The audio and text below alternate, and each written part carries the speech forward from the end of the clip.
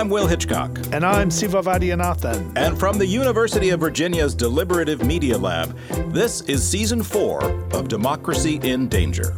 As our listeners know, we spent a good deal of time last season looking at a lot of problems and a few bright spots in some key states around the Union.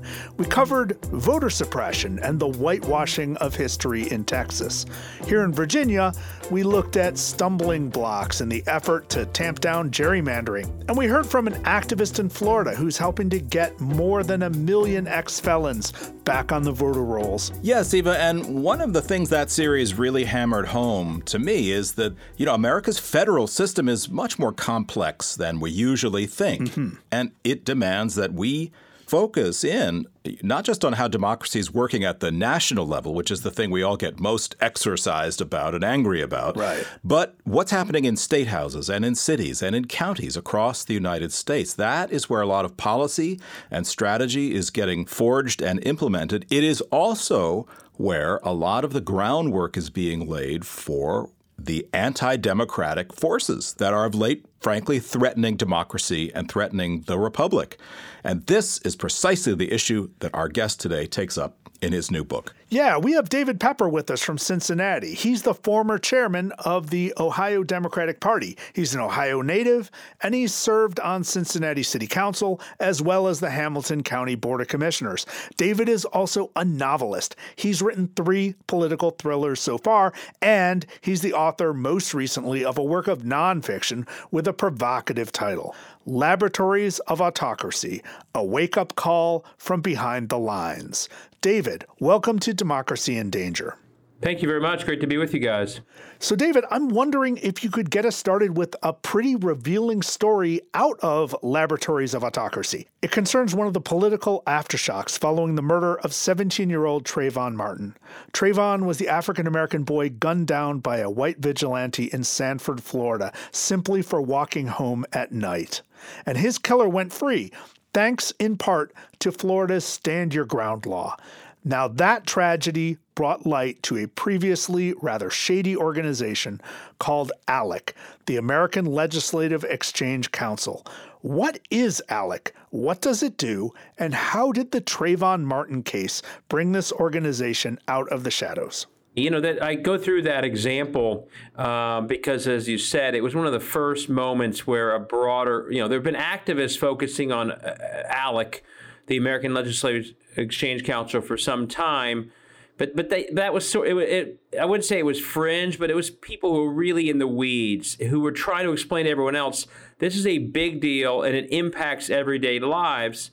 And this is when a lot broader group of people figured that out. So the Achilles heel of American governance is in many ways state houses, because so little people pay attention to them. They're nearly anonymous, but they have a huge amount of power over everyday issues that we all care about, that are in the news, but also about democracy itself. But because no one knows it, they can do all sorts of damage without anyone really caring, except for insiders who sort of ask them to do what they want. Well, ALEC figured this out before just about anybody else, and it's weaponized these state houses to accomplish all sorts of aspects of a much broader agenda on economic issues, on social issues, and that ALEC model has been churning away for decades. Well, one of the things they pushed was the Stand Your Ground law.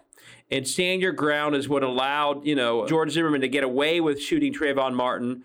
But quickly people figured out that ALEC had taken that Florida law, and before the Trayvon Martin trial ever happened, or the George Zimmerman trial, had already, gotten it all over the country through the ALEC model. Essentially, they privatize the legislative process. They'll take what they call model laws, hand them to legislators at fancy conferences all over the country. Those legislators fly back to their home states and pass them. And this Stand Your Ground law was an example of that. And because the Trayvon Martin shooting was so controversial, it's the first time people woke up to the fact that, my gosh, there's this private group full of private corporations disseminating laws, not just on economic issues, but even on something as controversial as Stand Your Ground. It was the first time that people started making noise about it.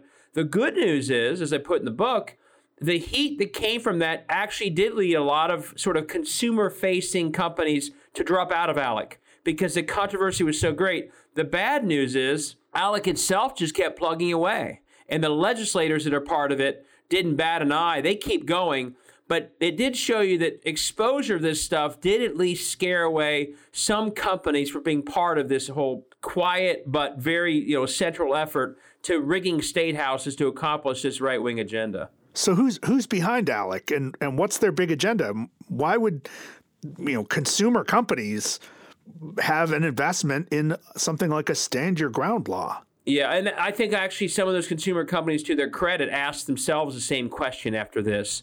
But ALEC started in the 70s, and its initial focus was social issues like, Roe v. Wade. But it didn't really grow much with that. Then they decided, understandably, oh no, we can get a lot done on a conservative economic agenda in states, on any number of issues, stopping climate change efforts, pushing energy, helping, telecommunication companies. That's when they took off because companies around the country figured out, my gosh, we can get more done through ALEC that no one even knows we're doing than we can by lobbying Congress.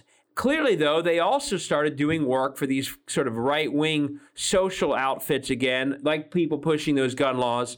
And I think this moment was when people realized this isn't about even just a conservative economic agenda, as damaging as that is. This has gotten far afield of that. And so some of the consumer companies dropped out. But for the most part, ALEC is still plugging away. And here's the danger of ALEC. As I write in the book, the model is actually more important than the organization of using state houses to get the worst things done. So now you have lobbyists of private companies in almost every state house in the country. You have other organizations doing what ALEC did, the Heritage Foundation around voting rights. The NRA is in every state at this point. So ALEC showed the way. And even though a few companies dropped out of ALEC after Trayvon Martin, a whole lot of other people said, gosh, this thing really works. David, I'm fascinated by this model, and I think it's really something our listeners need to hear about, the sort of how local a lot of these efforts have become and how successful they've become. But you refer to a theory, the 80-20 rule or 80-20 theory. And it's a very helpful thumbnail to think about how this strategy actually works and why it's so successful. Just remind us what that is. Yeah. So basically, the whole approach is almost a spaghetti on the wall, full speed ahead on every single issue. And one of the keys to all this is there's very little attention on these state houses and very little press coverage. Most states are down to just a handful of reporters covering these state houses. Most states are down to a handful of any long-term columnists. Ed boards are cratered down to almost nothing. So the media falling apart in a lot of these states is a key part of this. 80-20 is my term. They will throw 100% of everything they care about at a state house. Many of those items will generate a story and potentially controversy. And so not everything on their agenda happens every year.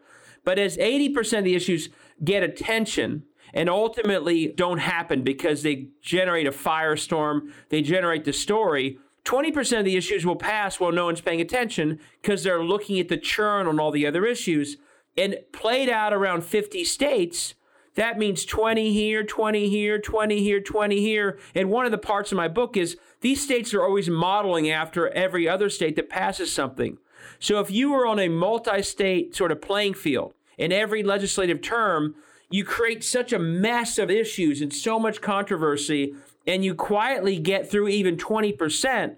In a few years, you've gotten your whole agenda done in state after state after state. And as I put in the book, every time something passes and becomes the law of Ohio or the law of Tennessee, and it survives court scrutiny, every other state starts to pass it too. And then they can say, well, so-and-so did it, we're doing it here. So even when they don't win on something, they win. So, David, gerrymandering, which of course is a serious threat to democracy. We've talked about it a lot in this podcast. Your book does a really good job of outlining the links between the redistricting process and some of these extreme laws that are being adopted in state houses across the country. Can you give us a thumbnail sketch of the relationship between gerrymandering and these clandestine legislative efforts?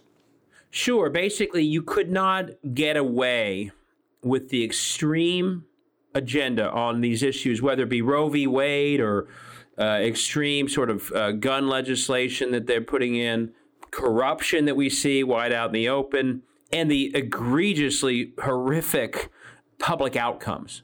In a world of fair districts, if you did all that stuff, you would lose your office. So central to the right-wing agenda and the ALEC agenda and the Koch brothers agenda is they need a place to go where they can push a deeply unpopular agenda, but the people who push it are guaranteed to stay in office.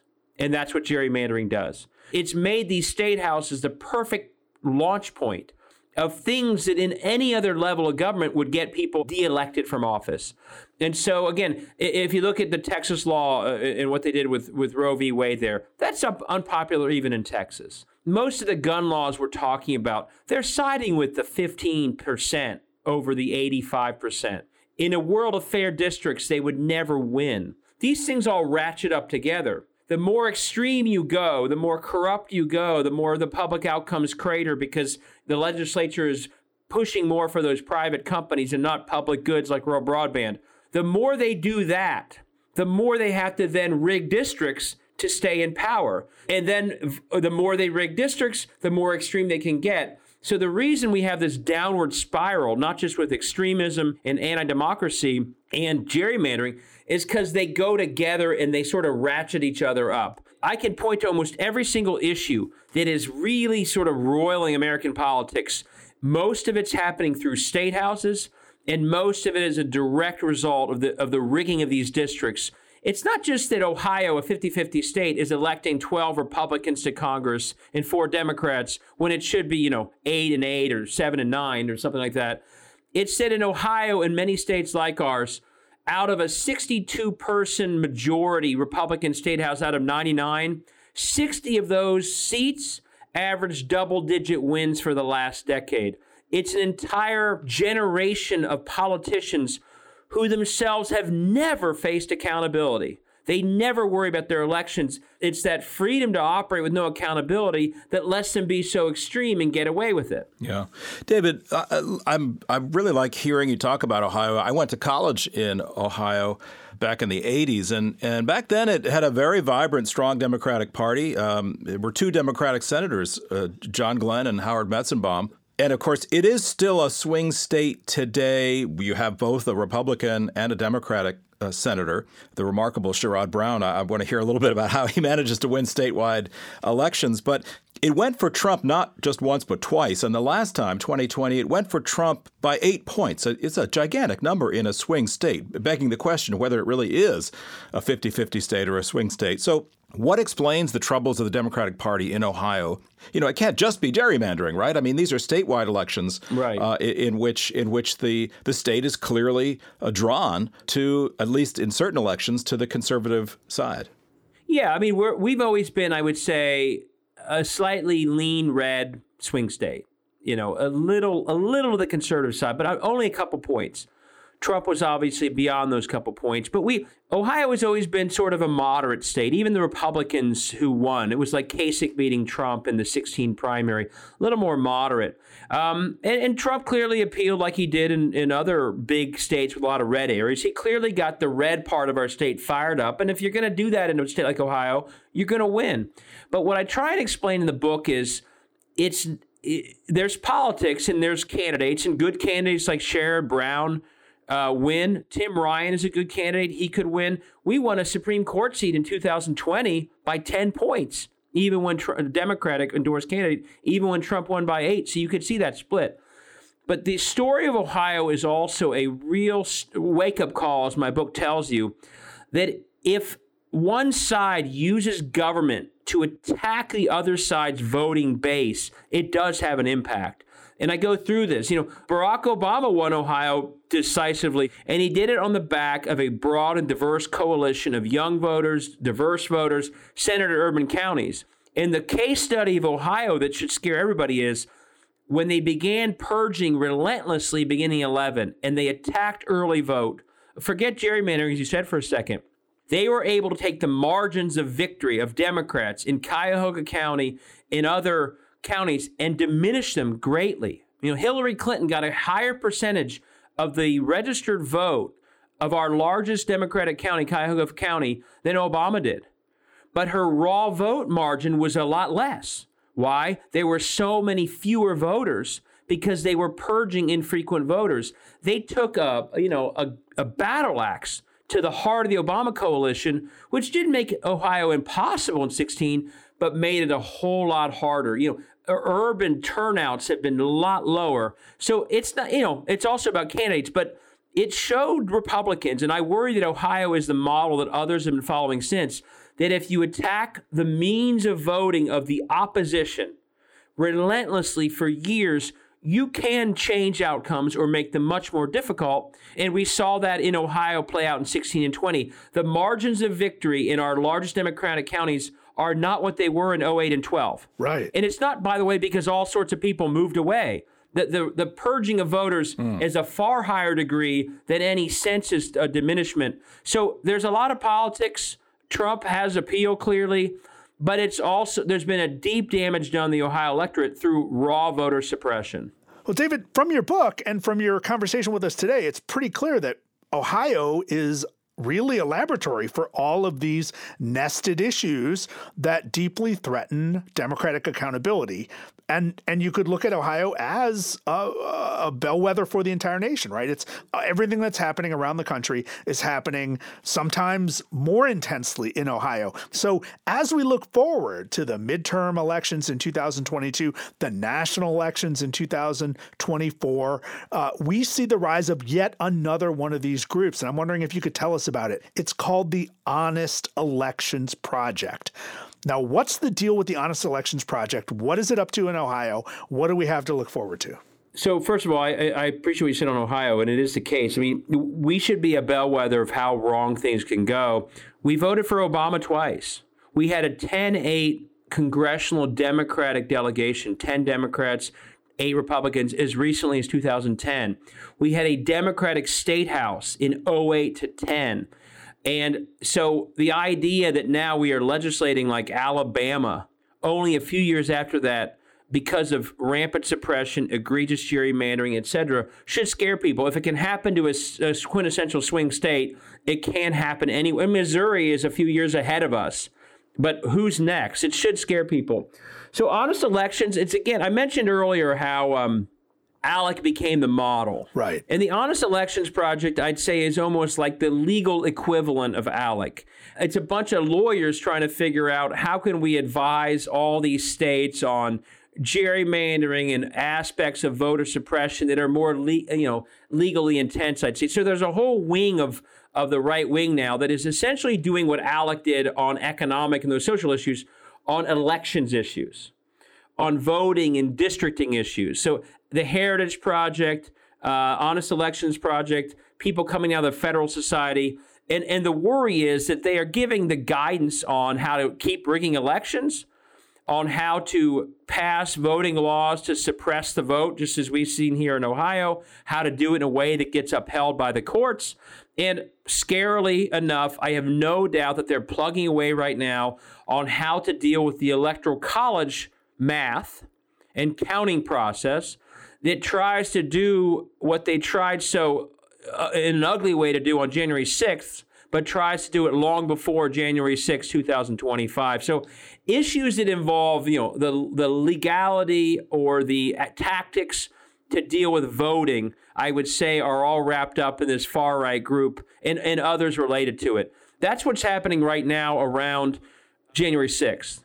How do we play with these rules of how we deal with the Electoral College counting process so that next time we're not relying on Mike Pence on the final day, but we've worked through legislatures to take care of this issue long before we get to that day. And that's another thing I have no doubt that group is working on. That's how they operate. Well, David, you're giving us a short and very bracing lesson in the multifaceted anti-democratic and right-wing machinery. But talk about what's happening on the other side, if there is anything happening on the other side. Is there a corresponding system on the left that is engaged in the battle? Is there a well-funded progressive coalition that's trying to pass its own laws? And if not, why not? So I would say that the problem is that ALEC and the right wing got a multi-decade head start, and they now have their levers on the hands of so much of the power of democracy in states. And so Democrats are playing catch up. Now, there are some, Eric Holder is out really, raising the alarm about state houses and the need to end gerrymandering. And he worked very hard. He helped us pass some changes to our Constitution that we hope will stop gerrymandering here. Stacey Abrams, as I put in my book, is a role model of how to view this as a long fight for democracy and not only something you fight every cycle and then move on. And she's began an operation called Fair Fight, which is lifting up voter protection in state after state. She's a friend of mine from law school, so I've watched her for a long time. She's a model.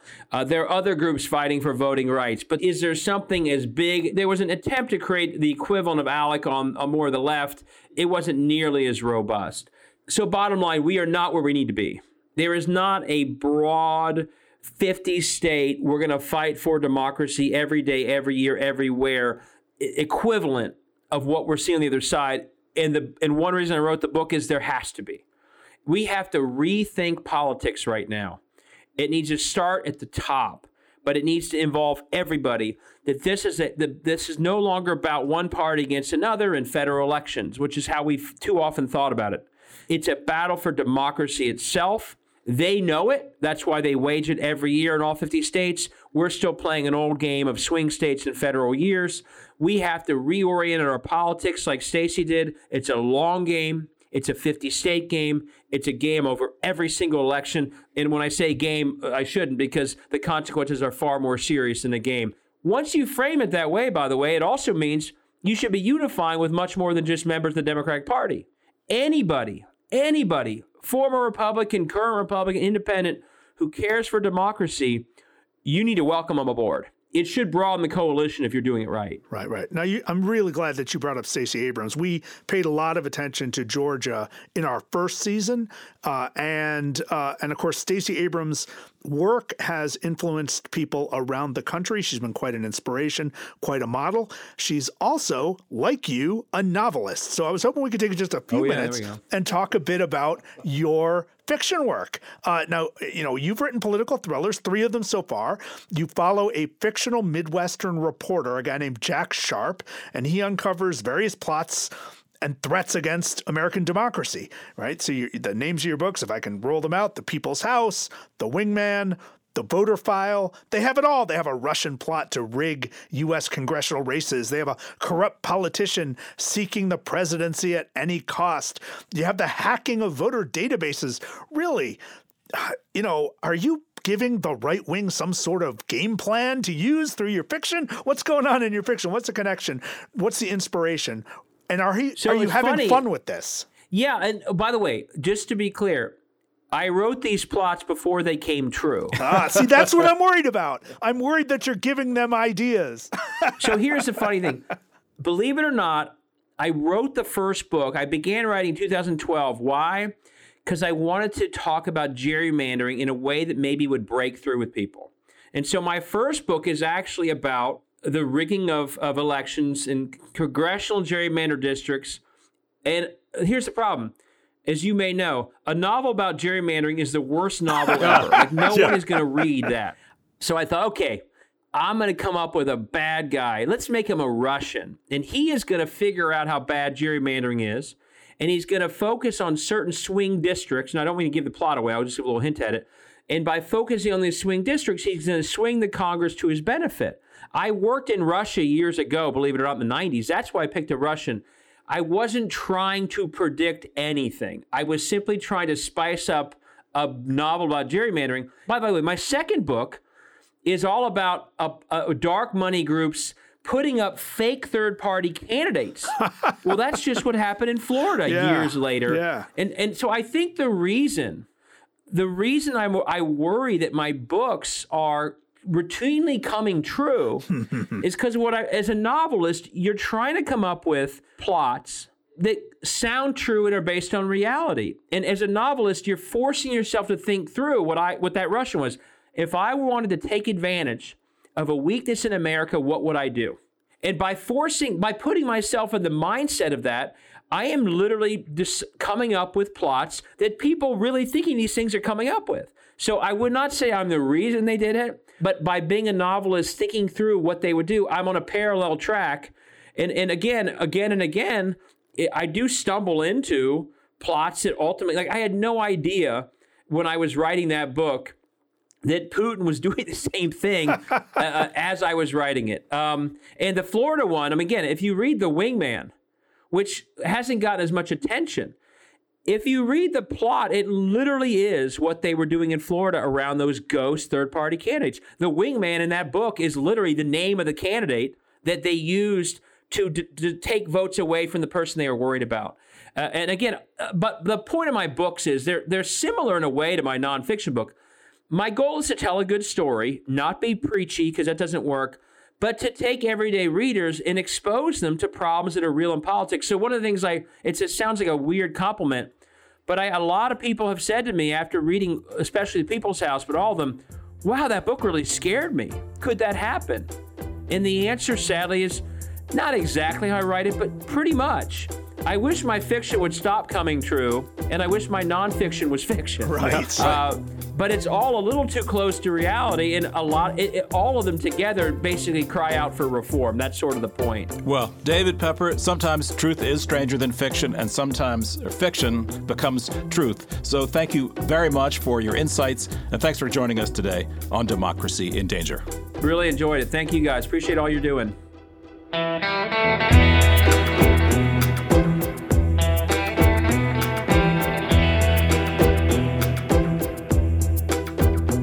David Pepper is an author, politician, lawyer, and fifth-generation Cincinnatian. He was chairman of the Ohio Democratic Party for 5 years. His latest book, published in October 2021, is called Laboratories of Autocracy. Democracy in Danger is part of the Democracy Group podcast network. Visit democracygroup.org to find all our sister shows. We'll be right back after this message from our friends. Hi, I'm Jane Frankel, an intern on the show. We wanted to let you know about a cool new project from the Democracy Group. It's a set of podcast channels with shows from across the whole network, organized by topic. You can look up episodes from D&D and all of our sister shows. They're organized around themes like voting rights, racial justice, misinformation, climate change, and much, much more. Just go to democracygroup.org and scroll down. You'll find links to each topic with audio from acclaimed guests like Ezra Klein, Madeleine Albright, Andrew Yang, Sergej Popovich, and Elizabeth Warren. While you're at it, let us know about any other topics that you'd like the network to curate for its audience. Thanks for listening, and let's get back to the show.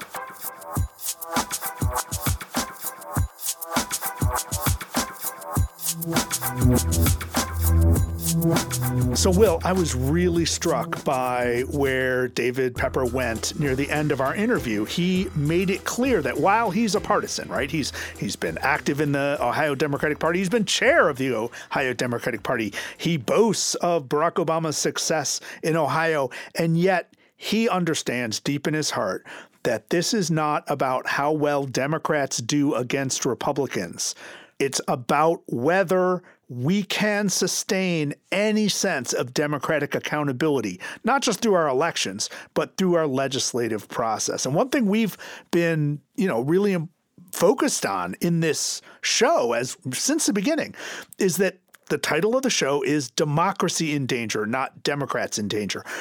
But the Republicans are making it real hard on us to maintain that distinction, right? The Republican Party has consistently, explicitly, and aggressively come out against democracy at every level.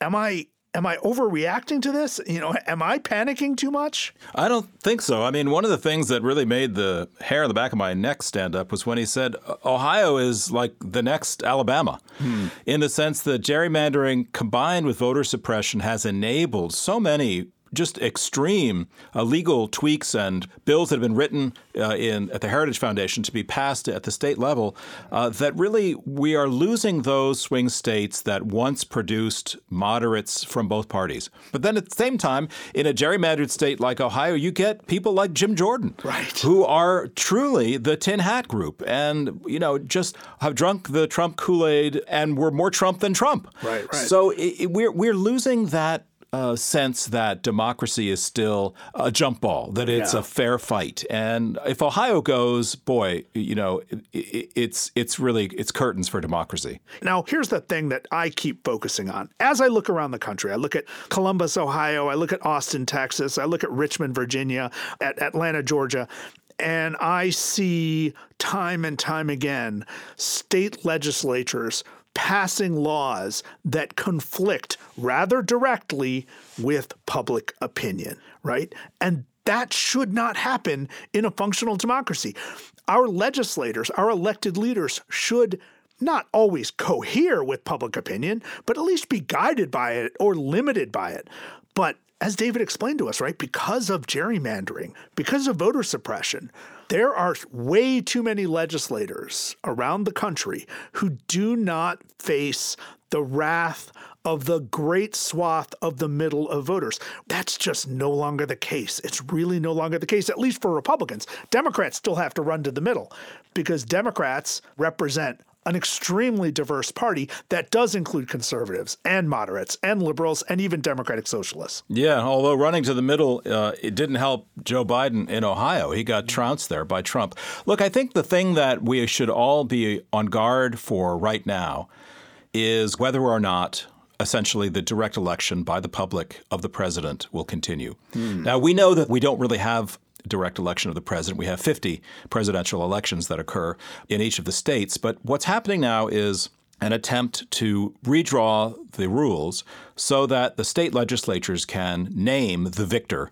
even if the public in a given state comes up with a candidate that the state legislature doesn't like. So if Joe Biden wins re-election in Ohio in 2024 and the state legislature says, sorry, we want to throw our electoral votes to Donald Trump, this is what they're going to try to do, and they're going to try to lay the legal groundwork in the next year or more to do that. And that really will be perhaps the final nail in the coffin of what we think of as a democratic system in the United States. Cheerful thought to end our first show of the fourth season on, but it turns out that democracy is still in danger. Yeah, our job is never done here, Will, on Democracy in Danger.